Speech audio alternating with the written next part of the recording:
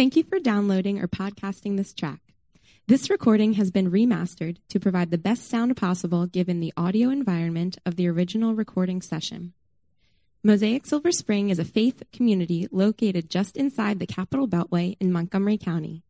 For more information, please visit our website, www.mosaicsilverspring.org, and we'll see you in the neighborhood. Good morning. I will be reading Exodus 20, 1 through 2, Exodus 15, Luke 19, 1 through 10. So Exodus 21 and 2. And God spoke all these words, saying, I am the Lord your God, who brought you out of the land of Egypt, out of the house of slavery. You shall not steal. Luke 19, 1 through 10. He, Jesus, entered Jericho and was passing through. And behold, there was a man named Zacchaeus. He was a chief tax collector and was rich, and he was seeking to see who Jesus was. But on account of the crowd, he could not, because he was small in stature. So he ran on ahead and climbed up into a sycamore tree to see him, for he was about to pass that way. And when Jesus came to the place, he looked up and said to him, Zacchaeus, hurry and come down, for I must stay at your house today. So he hurried and came down and received him joyfully. And when they saw it, they all grumbled. He has gone in to be the guest of a man who is a sinner. And Zacchaeus stood and said to the Lord, Behold, Lord, the half of my goods I give to the poor. And if I have defrauded anyone of anything, I restore it fourfold. And Jesus said to him, Today salvation has come to this house, since he is also a son of Abraham. For the Son of Man came to seek and to save the lost. This is the word of the Lord. Let us pray. Heavenly Father, God, thank you so much for your word. Thank you that we're able to set this time aside to worship you. Lord, I pray that the Holy Spirit be at work, not only in us as we listen, but in Joel as well as he teaches us about who you are. God, please use this time to gather us all closer to you. I pray this in Jesus' name. Amen.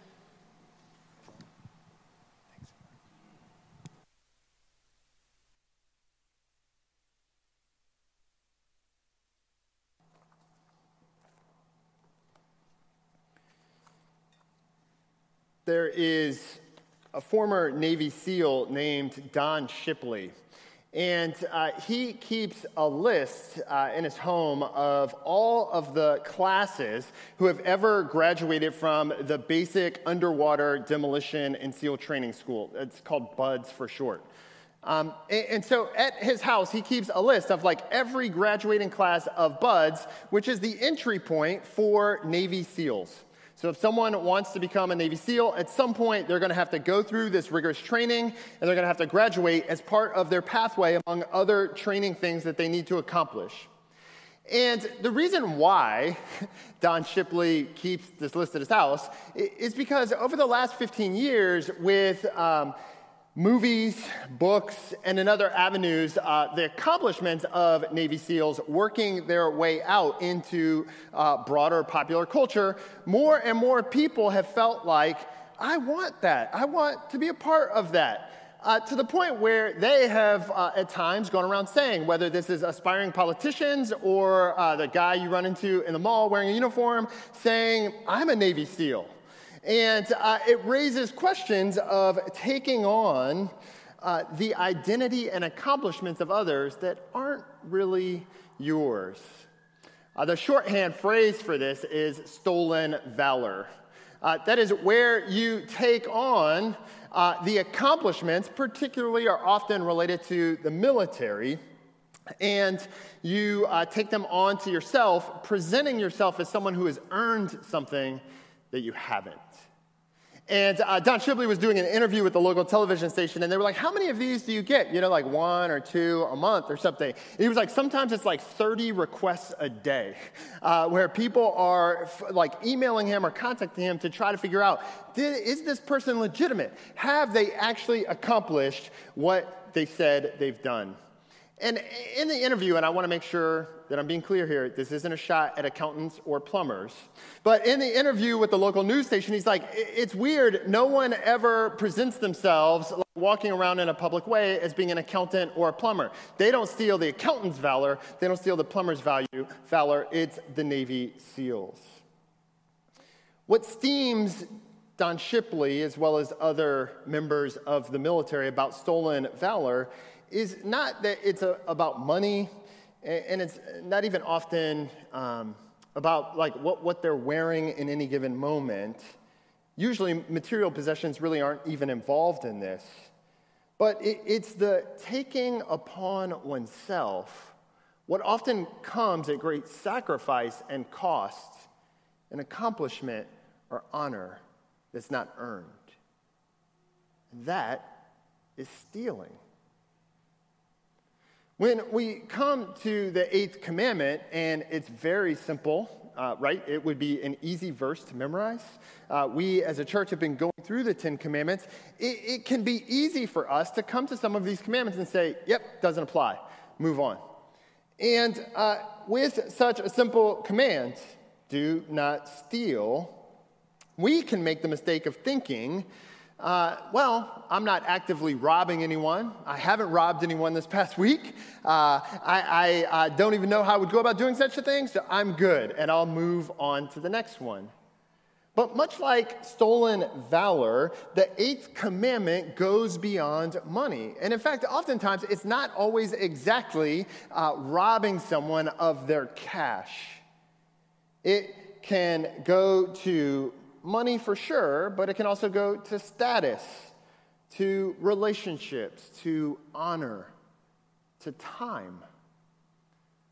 There are a variety of ways in which we can fail to give what's due to the people around us, or we can take what we haven't actually earned or deserved to ourselves.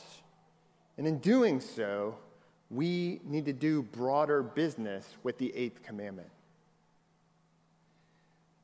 Understanding the 8th commandment going beyond money helps us connect with the Zacchaeus story, because in the Gospel of Luke, Zacchaeus is coming into contact with Jesus. Jesus sees him, he invites him to meet with himself, and they begin to think through Zacchaeus' life, and he becomes, in a sense, a model for us about what it looks like to think more expansively about the 8th commandment and then do something about it. To allow faith in Jesus and Jesus' call on our own lives to actually say, wait, not only does this have something to do with the 8th commandment, but this transforms, this affects, this impacts how I think about where I go from here. In that way, this short story in Luke's gospel of a man named Zacchaeus serves as a model for us. A model of not only recognizing the ways in which we fail in following the 8th commandment, but serves as a model for helping us to repair where we have fallen short. And so we're going to look at it this morning in 2 points: the call of Jesus and response of joy. Here in Luke chapter 19, Jesus has entered Jericho. Just for a quick bit of context, Jesus is moving toward the city of Jerusalem in preparation for the last weeks of his life, where he knows God has called him to go and to meet with the authorities and what will eventually result in his crucifixion. And so he is on the road headed toward Jerusalem, and he comes to the city of Jericho. And we then are introduced to a man there named Zacchaeus. He was a chief tax collector, and he was rich. And he was seeking to see Jesus, but on account of the crowd, he could not because he was small of stature. Now, I don't really like short jokes. I can't imagine for Zacchaeus here if it gets captured in your story in Scripture. You get 10 verses devoted to you, and then one of those verses is highlighting that you are short of stature. It's like the song that you may have heard in Sunday school when you were growing up, that Zacchaeus was a wee little man, and a wee little man was he. He climbed up in the sycamore tree to see what he could see. Okay, I'm not going to sing you the song. I'm sure you can find it on YouTube or some other avenue later.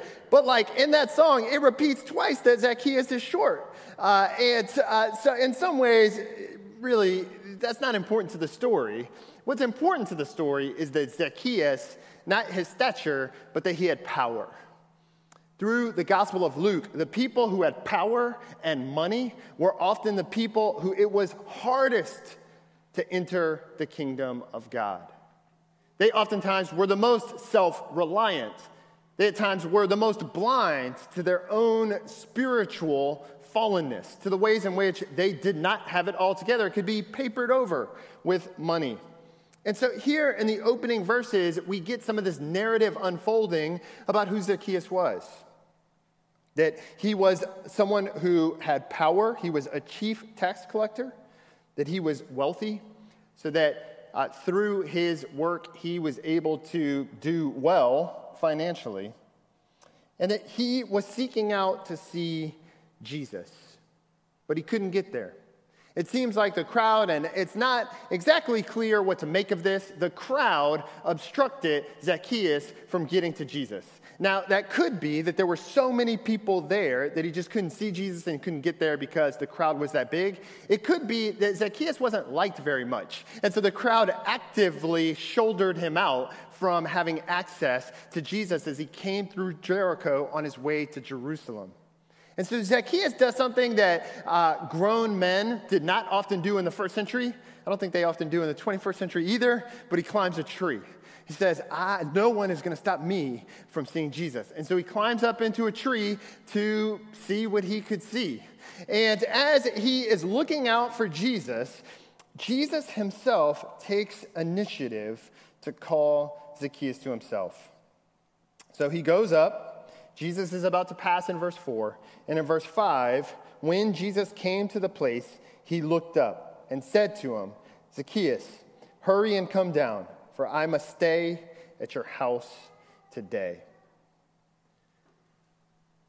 Zacchaeus, we don't know his motives. We get some of this narrative unfolding. He was somebody who had power.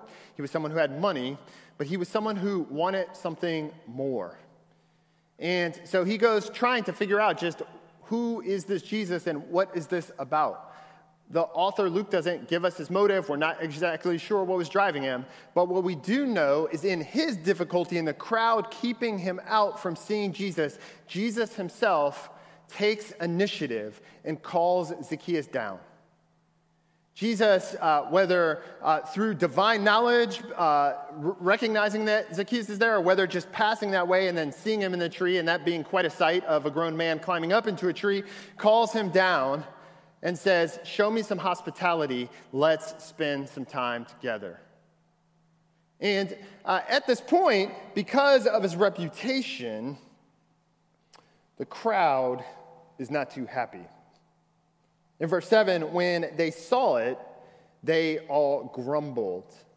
He has gone in to be the guest of a man who is a sinner.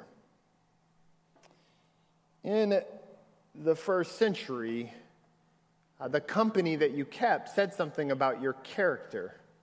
And maybe that's a little bit true today, but certainly back then, in a stronger way than we experience here in Montgomery County, back then, those who you associated with in their character said something about you and your character. And the people didn't like Zacchaeus much. He had worked for the Romans. He served the foreign power that oppressed them. He was lining the pockets of the people who controlled their promised land with their money, and they didn't have near as much of it as the Romans did, and this guy worked for them. So in a sense, he was one of us working for them. Not only that, he was helping them get rich while he himself was getting rich. Not only that, he was doing this with their power. And so part of what made Zacchaeus powerful was not only his direct control, but that in all that he did as a tax collector, there was always the Roman state that backed him, right? Someone comes and knocks on the door of your house, you don't know who they are, and they say, hey, would you give me some money? Then you feel the freedom to say, no, that's okay, I'm good. But somebody from the state shows up and says, hey, give me some money, or else you feel a bit more like you're going to have to do business with whatever it is that's going on. And Zacchaeus was the second instance. When he came around asking for money, it was often a reflection of the power that backed him. So if anybody deserved to spend time with Jesus, if anyone had the opportunity to show Jesus hospitality, if anyone got some special attention from Jesus, why him? This is the sentiment of the crowd as Jesus calls to Zacchaeus and initiates time together. Part of why this is helpful, I think, for us is because Jesus, in a sense, is flipping the idea of stolen valor on its head. Jesus didn't have to call to Zacchaeus. He didn't owe Zacchaeus anything. He entered in and associated with the people who most needed him. So Jesus was on the opposite end of the spectrum of stolen valor. Jesus was there to bring about gracious redemption. Jesus was pursuing the very people who couldn't achieve from themselves. No amount of power, no amount of wealth could earn them God's love. This, friends, is what's so amazing about God's grace. And maybe why Zacchaeus serves as a great model for you and I. This area and our church and our community is full of really competent people. People who are excellent. People who have, in some ways, extraordinary gifts in a variety of occupations and callings, in a variety of avenues of life. And that can locate us in a place where we have our own spiritual blind spots and we don't see our own need of grace. We think, oh, well, work it out. And so when we meet as a church and as we think through the reality of just how amazing God's grace is, our hope is that it is God's initiative. It is Jesus showing up to call our hearts to himself. To say, listen, no amount of ability or skill is ever going to get you there. You are just as much in need of gracious redemption as Zacchaeus. And so when we see Zacchaeus, we can think, wait, maybe we have more in common with him than we know. We certainly share the need for God's grace in the call of Jesus. That's what makes grace so amazing, is that God would love and care for us enough to show up, to take initiative by the power of his Spirit to work in our lives, to invite us to commune with him, to share even into his own family, being adopted in, by paying what we owe and giving us what we didn't deserve. It can be hard for us to think that we need that. It can be hard to think that we deserve that. And yet, the story of Christianity is one of God's amazing grace for you. That this grace is available to you through faith, not through navigating in some special pathway of life, not through achieving some career or life steps, but rather through falling at the feet of Jesus in faith. So Zacchaeus hears this call, the people grumble, but Zacchaeus himself has a response of joy. In verse 8, Zacchaeus stood and said to the Lord, "Behold, Lord, the half of my goods I give to the poor. And if I've defrauded anyone of anything, I restore it fourfold." Zacchaeus responds, he comes down. In verse 6, he receives Jesus with joy, and he begins to demonstrate a life that is transformed in verse 8. He gives half of his stuff away, not because he's now trying to earn God's favor, but because Jesus has shown up. And I think he's turned to Jesus in faith in a way that compels him to not only recognize the ways in which he's violated the eighth commandment, but then make repair, begin to make good on it. And so he goes above and beyond. In Zacchaeus' day, to give away 20% of your wealth to the poor would be considered extraordinarily generous. Like, that was the high end. So if you're doing less than that, fine. But if you hit up to 20%, then you were considered, in that day and place, very generous. Zacchaeus goes to 50%. Moreover, through this transformed view of God's amazing grace and what that means for his life, Zacchaeus, knowing that he has extorted or defrauded his neighbors of money, decides, I'm going to make good on it. And I'm not only going to make good on it, I'm going to make good on it above and beyond what I would owe. In Zacchaeus' day, it was 20% of what you defrauded someone is what you would pay them back. So you'd pay them back what you owed, and then you'd give them 20% on top of that, in a sense, to make it right. Zacchaeus decides that he's going to pay back what he owes and then add 300% to make them whole. In the Westminster Larger Catechism, and if you're not familiar with that, in our tradition, it's a theological unpacking of what the Bible says through questions and answers. And in the Larger Catechism, it walks through, in fact, many of our confessions of sin over the past weeks have been based on the Larger Catechism's unfolding of what is required or what is forbidden. As it works through in question 140, it says, what is the eighth commandment? We read it earlier. You may have it memorized by now. Thou shalt not steal, right? Or do not steal. That's the eighth commandment. And then in question 141, it asks, what are the duties required in the eighth commandment? And 142, what are the sins forbidden? And I appreciate how the Westminster Larger Catechism unfolds things, because Zacchaeus is giving us this narrative model of what it looks like not only to stop doing the things that you've done of old, but to make it right, to bring about repair, to pursue that. So in a sense, he's stopping the sins that are forbidden, and he's beginning to fulfill the duties required. And there's both a negative and a positive aspect in the catechism for us to think about God's commands, which is helpful for us, because if we're prone to think do not steal means just don't rob people, then we can easily fulfill that part. But if we begin to challenge ourselves and say, wait a second, this has something much deeper to say in our lives and in how we respond to Jesus, then there's more to it. If whoever has the clicker, and I'm not sure who, can you go to the next slide? Okay, look, so I put this up here for you just so if you want to refer it later. Westminster Larger Catechism 140 to 142. And then I'm just going to touch on, look, here's how we could do business with this as a church community today. So in the same way in which Zacchaeus, having received Jesus with joy, having turned to him in faith, recognizing the ways in which he had violated the eighth commandment and trying to make it right, his life begins to be transformed. So too for us, for people who've come into contact with Jesus. Remember, and we've repeated this or emphasized this throughout the series, the law is not there for us either just to feel really bad about ourselves alone. It's also not there for us to begin to step our way up to heaven through behavior modification.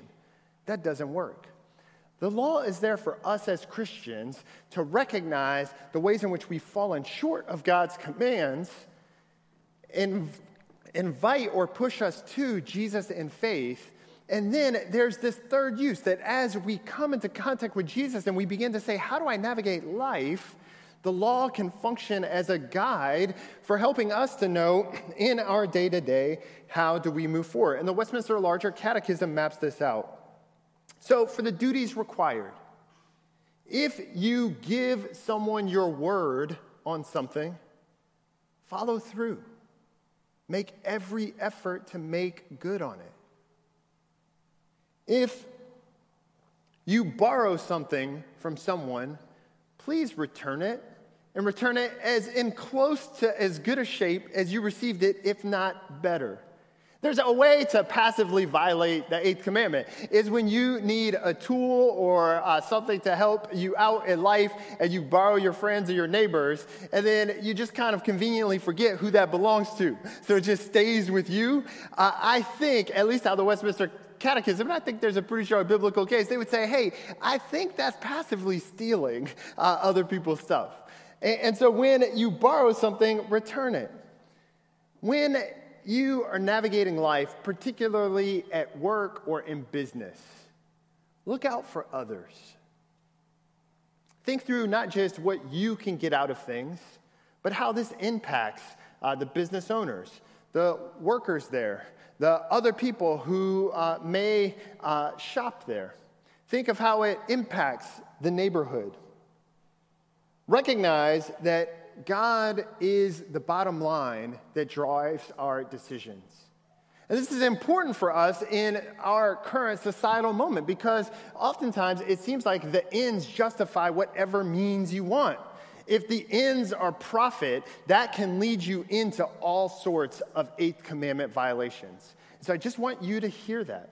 It's important for us as Christians to think beyond just where can profit be found, but instead to think through if God and what he's called us to do is the bottom line, then that has more weight than how we may profit. So by doing those things, we can positively fulfill the duties required. But then there's the sins forbidden. Stealing, of course, don't steal. Don't take what doesn't belong to you. Even if you think it's small, it's not an excuse. Even if you think they don't miss it or they don't appreciate it, it's not.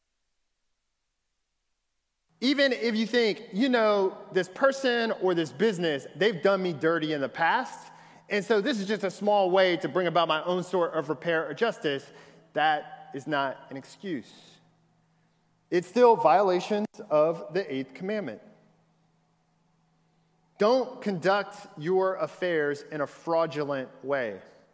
Now, everybody knows that, but maybe to put it positively, have honesty and integrity in all that you do, even when other people aren't looking. Maybe especially when other people aren't looking, because as Christians, we know that God sees. And so when he calls us to live up to the Eighth Commandment, when he forbids us from sinful behavior, he's not just saying, don't get caught.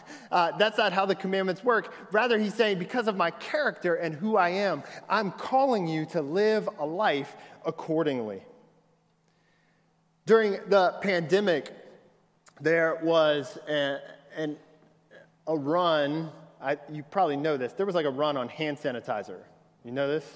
Hand sanitizer for a while was harder to get. And there were stories about how people would go to stores and buy every available bottle of hand sanitizer and then sell it for a 3,000% markup, where Amazon had to, or e-commerce businesses had to stop allowing the sale because people were getting gouged so bad.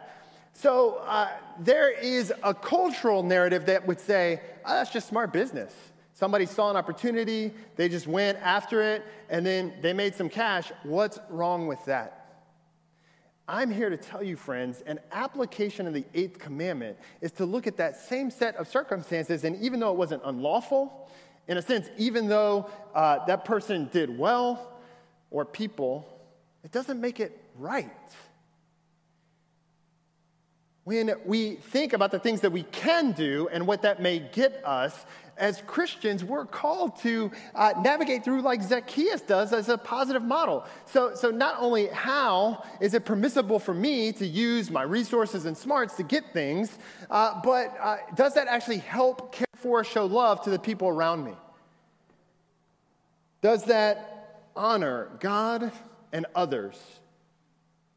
Sometimes just because something is permissible or even encouraged by society at large doesn't make it in line with what God would call us to do and be as Christians. And so that's why Zacchaeus, as a model for us, helps us to think through, wait, how do I stop doing the things forbidden and start doing the duties required as a response of joy? When Jesus announces in verse 9, today salvation has come to this house, for the Son of Man came to seek and save the lost. Jesus, on his way to Jerusalem, where he gave his life up to bring honor to you and I, where Jesus paid the price that we could not pay, Jesus is inviting us in to participate with transformed lives into that reality. And so what it means is when we think about opportunities to get a foot up or to make an extra buck, we think about those things always in light of the amazing grace that we've already received, because nothing is more valuable than God's grace to us. And so as we go through lives in our various households, whether individually or as a couple or as a family, in our friendships and in our workplaces, we are to not only take joy in the amazing grace that we've received through Jesus and what he's done for us, we are to actively work through and think through, how would this transform my life and how I treat others? Notice there, it's not asking what's legal within our current structure in the time and place we live, but rather maybe what honors God. How do I receive the grace that God has given with joy? And how do I live a transformed life accordingly? I've tried to map out just a few of the applications of what that may begin to look like for us as a community, but it's endless. It involves the day in and day out asking of yourself when you're engaging with those around them, am I operating from the source of God's amazing grace to me, and that's what motivates and drives how I engage with others? Or am I just out to get what I can get? I think there's a push to say, I'm just out to get what I can get. Zacchaeus serves as a model, as a call, as an invitation for us as a community to say, how can we do and be more in how we live together with others? How can we model God's grace to those around us? God took initiative to reach out to us. Jesus calls to you. The power of God's Spirit works in your lives to make you alive. We can respond and transform lives that honor God in all that we do. That's what it means to not only fulfill the duties required of the 8th commandment, but avoid the sin it forbids. Let me pray for strength for us to do that. God, I ask that you will watch over us and care for us as a community, encourage our hearts, and lead us to love you in the ways in which we publicly operate, for sure, but also the ways in which we make decisions and engage others, which are often unseen. God, I ask that we would be faithful. In Jesus' name, amen.